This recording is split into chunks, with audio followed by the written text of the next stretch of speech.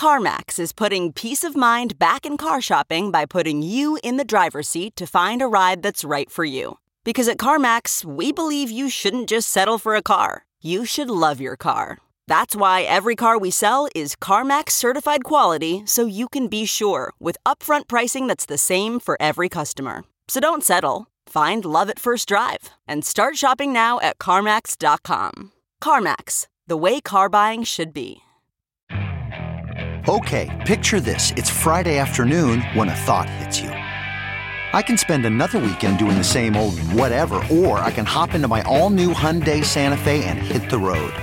With available H-Track all-wheel drive and 3-row seating, my whole family can head deep into the wild. Conquer the weekend in the all-new Hyundai Santa Fe.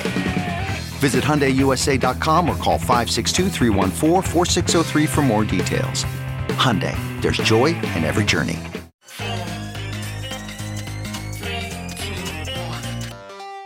Welcome back to The Breakdown with me, NLW. It's a daily podcast on macro, Bitcoin, and the big picture power shifts remaking our world. The Breakdown is sponsored by Nexo.io and produced and distributed by CoinDesk. What's going on, guys? It is Saturday, January 16th, and that means it's time for the weekly recap. We have just concluded our second full week in January 2021 Bitcoin, and I think in many ways, this is a quintessential pattern-setting week for what we're going to see throughout this year. Today on the weekly recap, I'm going to talk about 5 things that I expect being pretty standard factors week over week throughout the year to come. And first up on that list is volatility.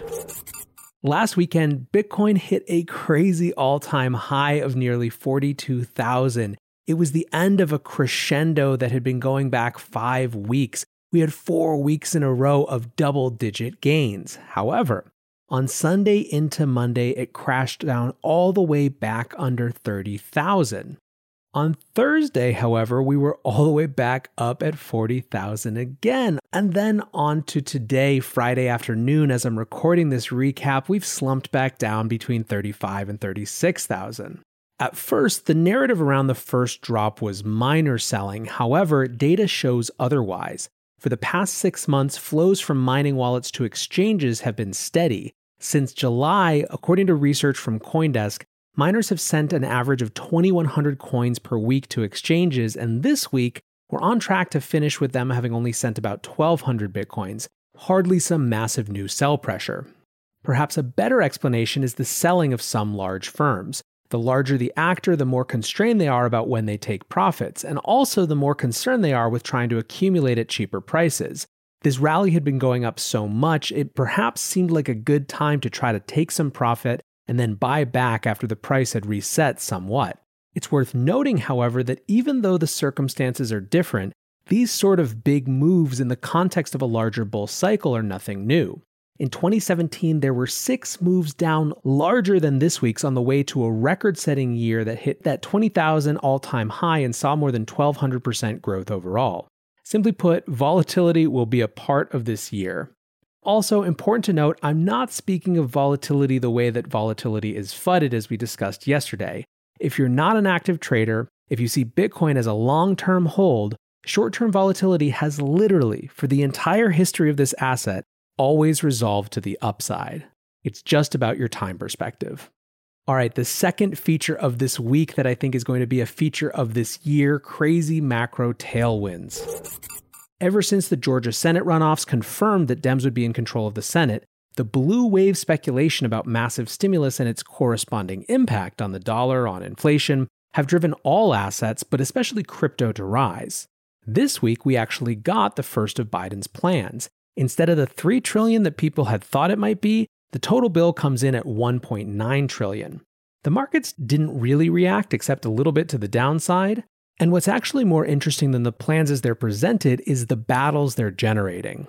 Progressive Dems are fighting for larger checks. They want the full $2,000 instead of the $1,400 in this plan. The logic, by the way, of the $1,400 direct checks is that if you add that to the $600 checks that were authorized last year, it comes to $2,000. The progressive wing is saying this is all ridiculous. They've promised $2,000. They want to give out $2,000. Hold aside the numbers or the debates, this is going to be the type of fight that plays out now that Democrats are in power, which frankly just reinforces the notion of the macro printing tailwinds for this asset. Looking for the best way to stay on top of your investment game? Nexo.io has you covered in 3 easy steps with their high-yield savings account for digital assets. Step 1. Create an account at Nexo.io. Step 2. Transfer assets to your secure Nexo wallet with no minimum or maximum limits on funds deposited. Step 3. Sit back, relax, and earn up to 12% compounding interest paid out daily on your crypto and fiat. Your passive income made simple. Get started at Nexo.io. Third aspect of this week that will continue, I believe, throughout this year, the convergence of crypto and traditional finance. The beginning of the week saw Bakkt confirm that it was going public via SPAC, and this was something of a head-scratcher for a lot of folks. The most common response I saw on Twitter was, "I don't know anyone who has ever used this company's products." What's more, reading their prospectus, Bakkt is burning hundreds of millions of dollars a year on building something, the result of which is a forthcoming app that has some 400,000 people signed up, which is good, but hardly justifies the $2 billion valuation they're seeking. Indeed, the entire thrust of the prospectus is to paint a vision for how big crypto and digital assets are going to be in the future, projecting tens of trillions in market size in just a few years. This is absolutely a momentum play, looking to monetize both on the sterling brand of their backer, the Intercontinental Exchange, i.e. the parent of the New York Stock Exchange, as well as give hungry investors exposure to the burgeoning, newly $1 trillion asset class of crypto. Gemini also had some IPO rumblings. As reported by Bloomberg, in an interview, Cameron Winklevoss said, "We are definitely considering it and making sure we have that option. We are watching the market, and we are also having internal discussions on whether it makes sense for us at this time. We are certainly open to it." Finally, there was Anchorage. The crypto custodian got the first national banking charter issued by the Office of the Comptroller of the Currency for a crypto company.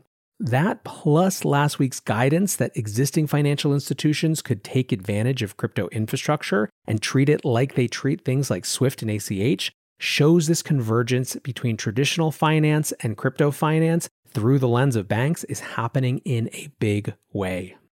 Next up, in 2021 trends that were exemplified this week, regulatory rumblings. Speaking of the OCC, the Office of the Comptroller of the Currency has had a huge role in shaping the landscape for how banks and crypto interact. So much that it's caused massive consternation with acting Comptroller Brian Brooks, who has this week stepped down. Now, Representative Maxine Waters has asked President-elect Biden to roll back basically everything that Brooks did, so we are certainly not out of the waters yet. And speaking of people leaving, as a parting FU to the industry, Treasury Secretary Steven Mnuchin introduced a rule that would give FinCEN access to a lot more data about crypto users.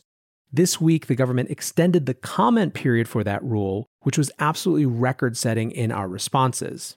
The period is now extended past when Mnuchin leaves office, leaving some to cautious optimism that we dodged the bullet this time. Regardless, privacy remains a central fault line for the battles to come. In another area, Gary Gensler appears to be Biden's pick for the SEC chairmanship. I did a whole show about Gensler, but the TLDR is that this is someone who has taught courses about Bitcoin and blockchain at MIT and at least, if nothing else, actually understands the space and many of the nuances of the space. So if nothing else, we'll hopefully have a real partner, even if we disagree with some of the ways that he's trying to regulate the industry. Finally, we had ECB President Christine Lagarde showing again that the bigger that Bitcoin gets, the more it's going to be back on government agendas as an annoyance.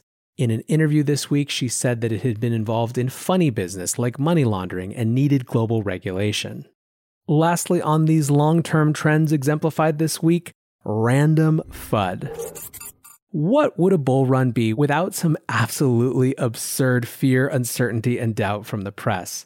On yesterday's show, Dan Held did his ripping fast 45 minutes of responses to common FUD, from China control of miners to climate change and energy use to tether manipulation. But even we didn't see this one coming. Reuters published an article about astrologers using the position of the planets to determine when to buy Bitcoin. Now, I saw many in Twitter up in arms about this piece, using it as another example of just how ridiculous mainstream media coverage of Bitcoin was. I have to believe, if only for the sake of my sanity, that they were really just out to troll us Bitcoiners and make our heads explode all over the pages of Twitter. If so, good on ya, mission accomplished. Anyways, guys, I think that 2021 is off to quite the banging start. It's going to be so fascinating, so full of action, energy, swings. If you are tired now, find a way to get some rest and regroup because we are just getting started. And of course, every day of the year, I will be here sharing content, giving you my perspective, bringing in guests, and I appreciate you listening and hanging out as well.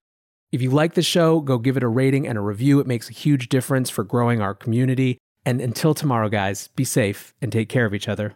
Peace.